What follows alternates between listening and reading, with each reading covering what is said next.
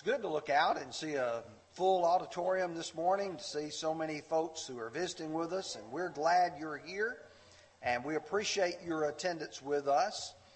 I am exercising the preacher's prerogative this morning, that is to change my mind about what I'm going to preach upon. I was going to preach upon the powerful proof of predictive prophecy, but this Thursday it's going to be my privilege to be able to go to the Power Lectures in South Haven, Mississippi, and speak on the topic of elders must have a backbone. And so I decided to use some of that lesson this morning. One of the reasons why I changed my topic was because in preparation I realized I had way too much material for one lesson. And so I thought, well, I'll just use this lesson for this week. The problem is I've got way too much material for this lesson as well. But since I'm getting to teach the auditorium class, whatever I don't cover in the lesson this morning, I'll try to cover part of that in the class because I don't think there's any way I can get through.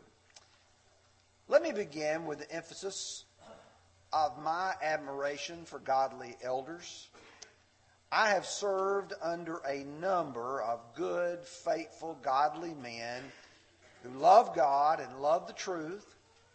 And if we are what we ought to be as Christians, we will have a love and admiration and appreciation for those who shepherd God's flock. I will point out to you that in the Bible we are charged to know them.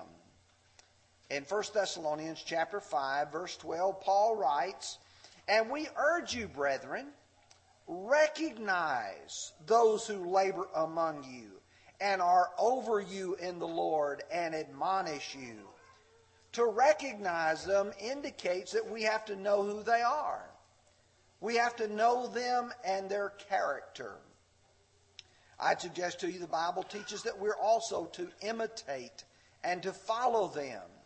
If they are shepherds, they are leading, and as such we ought to be the followers of where they are leading us, so long as they're leading us in truth. In Hebrews 13 and verse 7, "Remember those who rule over you, who have spoken the word of God to you, whose faith follow, considering the outcome of their conduct." I really like the American Standard reading in that last phrase, imitate their faith. People who you ought to be able to use as a guide, as a pattern, as a mentor, if you will, to move toward heaven. And yes, the Bible does say that we are to obey them. In Hebrews 13 and verse 7, "Obey those that rule over you, and be submissive to them, for they watch out for your souls. As those who must give an account, let them do so with joy and not with grief, for that would be unprofitable for you." You see, the problem is that sheep are vulnerable when they have no shepherd. When there's no one to watch for someone's soul, a sheep can just simply go astray.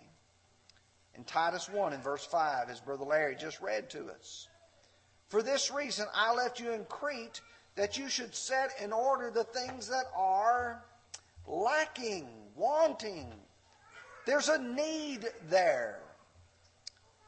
In the book of Ezekiel, chapter 34, verses 7 and 8, Ezekiel was a prophet looking forward to the coming of our Lord.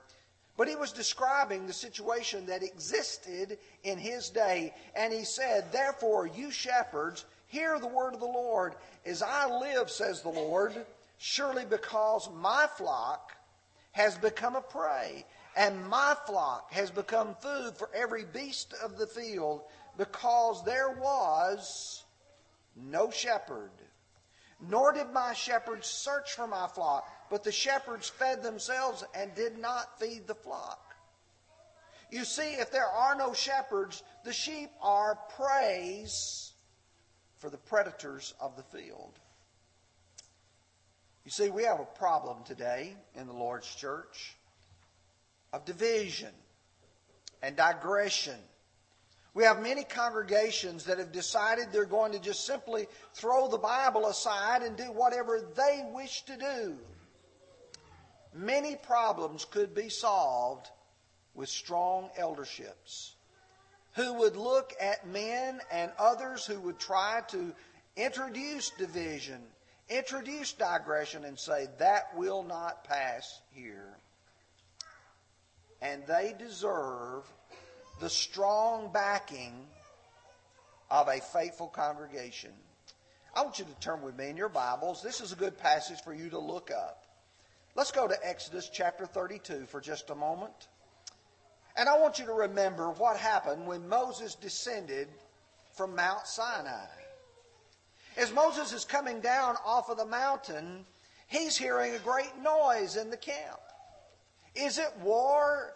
What is going on? And as he arrives, he sees the children of Israel participating in an idolatrous worship. As he gets there, he puts Aaron on the hot seat and says, Aaron, what have you done? And Aaron disclaims his responsibility and tells Moses the people wanted to do this. The people wanted to do that. When you get to verse 25, Aaron did not restrain the people. He didn't provide leadership. He didn't provide guidance. He didn't provide direction that he was supposed to provide. And then when you get to verse 26, and Moses stood at the entrance of the camp and said, whoever is on the Lord's side, come to me. And the sons of Levi gathered themselves together to him. Whenever we have godly men stand up like Moses did and say, come over to my side. No, he didn't say come to my side. He said, whoever is on the Lord's side. You see, godly leaders need a congregation of people who understand the Lord's side and they're willing to gather to them. So here's what we want to cover in our lesson. I think we might be able to cover the first 2 points of this. To look at some characteristics of godly pastors. I chose that term carefully. Number 2, I want to look at a consideration of a specific text. I was assigned Titus chapter 1 and verse 9. That verse needs to be understood in its context. And then finally, a case study of the Ephesian elders. Let's begin, first of all, by looking at this idea that it was God's design to have godly pastors. If you'll turn with me in your Bibles to the book of Ephesians, chapter 4 and verse 11. As Paul is describing the great church in which our Lord had in his mind. God had a plan. He knew what he wanted to do. And it says in verse 4, and he himself gave some to be apostles and prophets and evangelists, and some pastors and teachers. We'll talk about the word pastor in just a moment, but I want you to observe God gave. He himself gave. This was his plan. Acts 20 verse 28. Take heed to yourselves and to all the flock among whom or among which the Holy Spirit has made you overseers. The Holy Spirit made you overseers. You see, this is God's design. This is God's plan, that this is to be the way the Lord's church is directed. Because God was able to look down and see us as we really are. Isaiah 53 and verse 6, all we like sheep have gone astray. Or Jeremiah 10 verse 23, O Lord, it is not in man who walks to direct his own steps. Judges 21 and verse 25, in those days there was no king in Israel, and everyone did what was right in his own eyes. You turn people loose. You provide no guidance for them. And where do you end? You end with everybody going in every direction, doing anything that they want to do. For just a moment, I'd like to talk to you about the terminology that we use. You see, in the Lord's church, sometimes we have allowed the denominational world to drive us away from some titles, to the point where sometimes we only use one biblical designation to the exclusion of all the others. For instance, when we talk about the Lord's church, we generally say the church of Christ. But do you know the Bible uses the term the church of God? The church of the firstborn? Simply the church? We need to make sure that we are not so exclusive of using biblical terminology. And you see, when it comes to talking about those men who shepherd over us, we generally use one term. And it is a scriptural term. There's nothing wrong with it. In Acts 20 and verse 17, from Miletus he sent to Ephesus and called for the elders of the church. In 1 Peter 5 and verse 1, Peter says, the elders who are among you I exhort, who am a fellow elder. You see, that's a term to describe people of age and experience. And it comes from the word presbyteros, from which we get the word presbyter or presbytery. But there's another word used in the same context to describe these same men, and it's the term overseer, or if you're reading some translations, bishop. The term bishop is a correct scriptural biblical designation. In Acts 20 and verse 28, take heed to yourselves and to all the flock among which the Holy Spirit hath made you overseers. Or some translations use the word bishops. 1 Peter 5 and verse 2, shepherd the flock of God which is among you, serving as overseers. You see, this is a term to describe what they do. It describes not only their age from elder, but this describes the fact that they oversee like they're a superintendent. They watch over others under their care.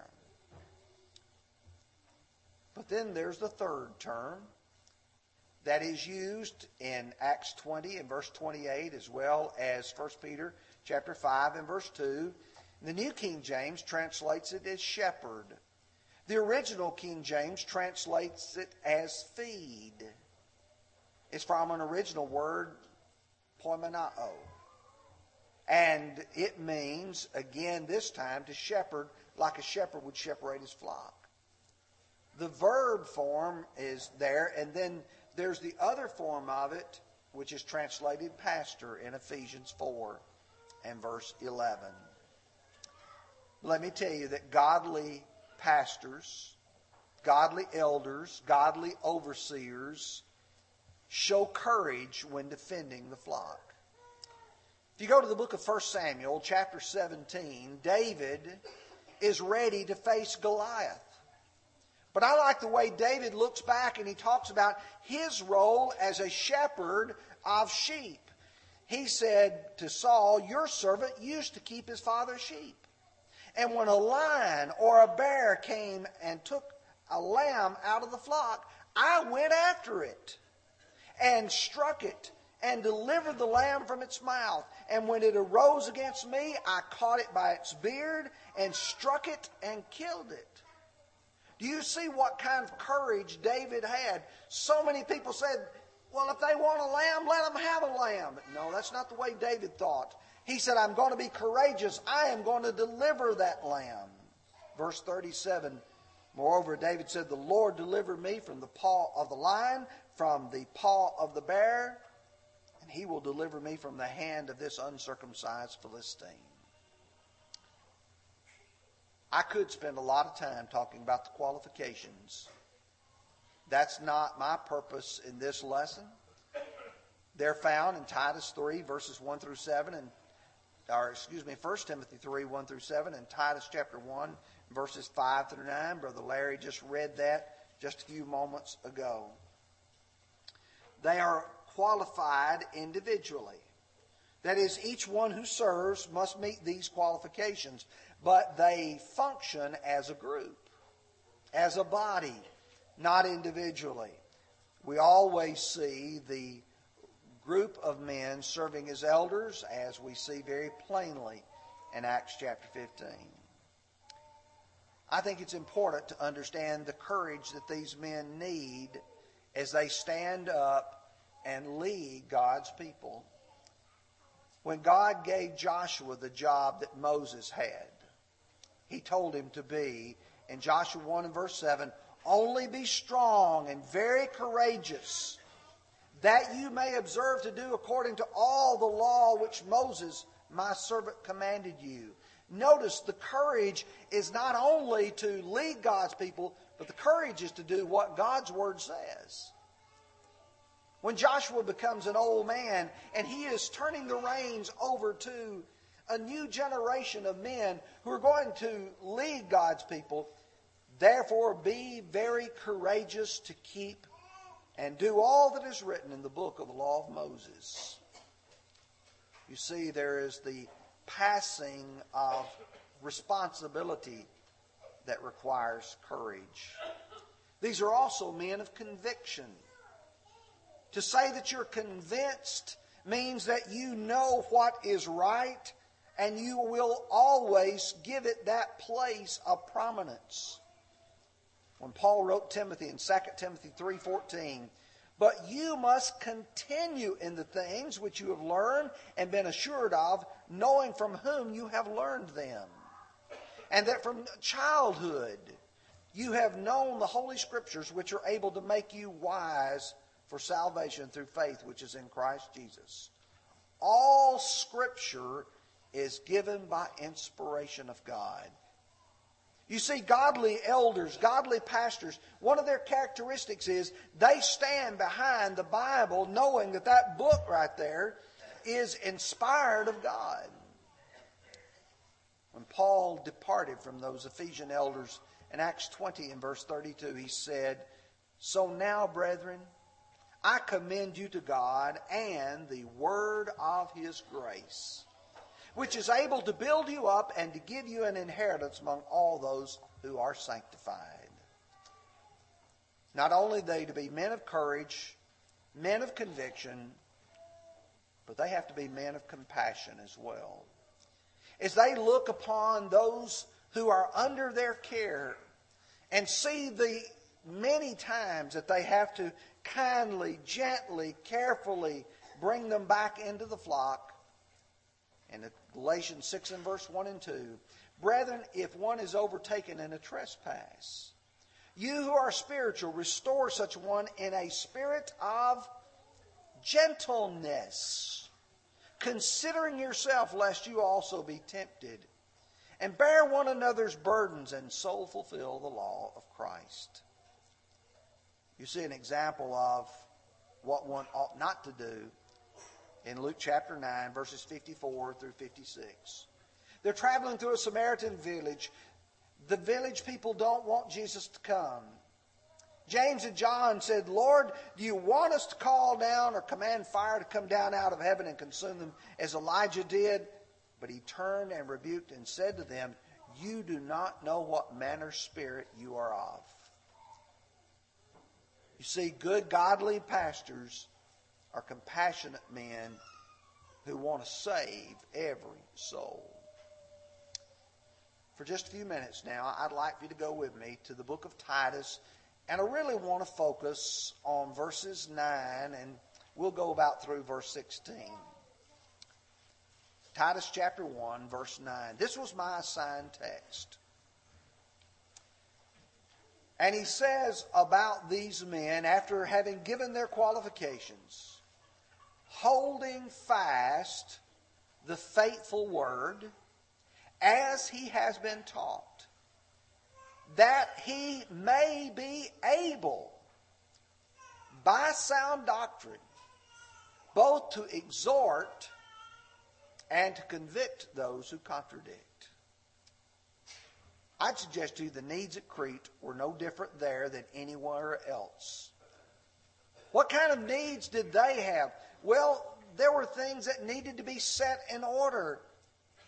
When you come to a congregation of God's people, do you not need men who know the book, who can put things in order so that our worship is acceptable to God? There were false teachers that were preying upon the weak, the uninformed. Who's going to protect them when someone is going to come in and try to lead them astray? You need qualified men capable of handling the challenges. They needed it then, and believe me, the Lord's church needs it today. We'll look at the context. Let's look at verses 10 through 16. He said, "For there are many insubordinate, both idle talkers and deceivers, especially of the circumcision, whose mouths must be stopped, who subvert whole households, teaching things they ought not for the sake of dishonest gain. One of them, a prophet of their own, said, Cretans are always liars, evil beasts, lazy gluttons. This testimony is true. Therefore rebuke them sharply, that they may be sound in the faith, not giving heed to Jewish fables and commandments of men who turn from the truth. To the pure all things are pure, but to those who are defiled and unbelieving nothing is pure, but even their mind and their conscience is defiled. They profess to know God, but by their works, or in their works, they deny Him, being abominable, disobedient, and disqualified for every good work." I want you to notice the first thing that they have to have is the knowledge and the ability to address these challenges. One of the words that he is going to use is the word here, convict, found in verse 9 and verse 13.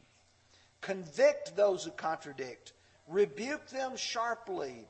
That original word is the word that describes, and I'm going to quote the dictionary here so you can get it, to scrutinize, to examine carefully, to bring to light, to expose, to set forth, to bring a person to the point of recognizing wrongdoing, to convict, to convince someone of something, point something out to someone, to express strong disapproval of someone's actions, to reprove, to correct, to penalize for wrongdoing, to punish, to discipline.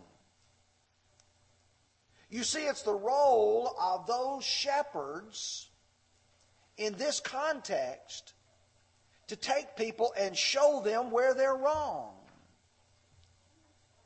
And here's what Paul reveals. He tells us in this context who they are, what they are doing, why they're doing it, and how to respond to it. Here's what he says. Here's who they are. They are unruly, the original King James, insubordinate, New King James, rebellious, New American Standard. These are people who, according to 2 Peter chapter 2 and verse 10, they despise authority. Jude verse 8, they reject authority. There are people who, in their mind, they don't have to do what anybody says to do. But you see, God chose in the home that you would have a mother and a daddy. In the government, He chose that you would have a ruler. And in the Lord's church, God chose these shepherds. And these people are saying, we don't want to do what you're telling us we ought to do to save our souls. They are idle talkers. The Greek lexicon here puts for this word windbag. And you know what kind of people these are? 2 Peter 2 and verse 18 says, "For they speak great swelling words of emptiness." When they get through talking, they've not said anything. In Jude verse 16, they are grumblers, complainers, walking according to their own lust. They mouth great swelling words, flattering people to gain advantage. What they're trying to do is they're trying to say things that have no spiritual benefit, but all they're trying to do is just to suck you in. They are deceivers. They're not just deceivers. They know what they're doing. 1 Timothy 4 and verse 2 talks about those who speak lies in hypocrisy. What are they doing? They're subverting households. That means families like yours. They're coming in and they're getting one of the family members to believe this or to believe that. And they're taking that whole household and they're subverting, undermining them. Just like 2 Timothy 2:18 says, who have strayed concerning the truth, saying that the resurrection is already past, and overthrow the faith of some. Yes, you can teach something false and make people believe it and cause them to lose their souls. Why are they doing it? Paul says, for the sake of dishonest gain. 2 Peter chapter 2, verse 15, Jude, verse 11, Revelation 2 and verse 14, all talk about Balaam, who loved the hire of wrongdoing, the wages of unrighteousness. He's out here trying to just get money. And you see, this is so insidious that you can take even the most godly men and you can undermine them with it. When Peter writes in 1 Peter 5 and verse 2, talking about elders, and when Paul writes Timothy in 1 Timothy 6 and verse 10, he's talking to both elders and preachers. Beware of the love of money, beware of dishonest gain. Well, let me finish up by talking about how to respond to the troublemakers. Their mouths must be stopped. You've got to take away their audience. You don't let them have an opportunity to speak to the congregation. You don't let them have an opportunity to sow discord among your members. 2 John says, whoever transgresses and does not abide in the doctrine of Christ does not have God. He who abides in the doctrine of Christ has both the Father and the Son. If anyone comes unto you and does not bring this doctrine, do not receive him into your house, nor greet him. For he who greets him shares in his evil deeds. When someone comes to your house and says, I want to tell you something, and it's contrary to God's word, say, no, you can't come here. We're not going to receive you. The second thing he says to them is to rebuke them sharply. The word means severely, rigorously. That means that you don't let a person get by with just saying anything. You have to challenge them. And it's in the present imperative. That means you keep on challenging them. As long as they keep on trying to teach the false doctrine, you keep on putting it right back at them. But you don't do it, say, look, we have slain the dragon. This false teacher, we put him in his place. No, he says, so that they may be sound in the faith. The goal is to save the sheep. Is to save the sheep. And then finally, to reject the things that compete with the truth. He talks about the fables, the Jewish fables, and the commandments of men. He says, which turn men from the truth. In Matthew 5, verses 7 through 9, Colossians chapter 2, verses 8 and 22, all talk about the commandments of men. Folks, I hope that you let our elders here know that you appreciate them, that you appreciate the work that they do. Sometimes you are unaware of the fact that they are constantly on their guard of trying to protect this flock, trying to seek out and recover the lost sheep. And the reason why they do this, not only because they love God and they love the congregation, they want you to go to heaven, just like God does. 1 Timothy chapter 2 and verse 4, God would have all men to be saved and to come to a knowledge of the truth. That means that you are important. Everyone is important. Jesus tasted of death for every man, Hebrews 2 and verse 9. The question is for you is, am I a Christian? If you're not, we'd love to assist you this morning being obedient to the gospel, believing in Christ, repenting of your sins. Come confess that faith and be baptized. If you are a Christian and you're living a life that is a life of hypocrisy, you're trying to show yourself one way, but you know you're really living another, why not come home? Why not come home? While together we stand and sing.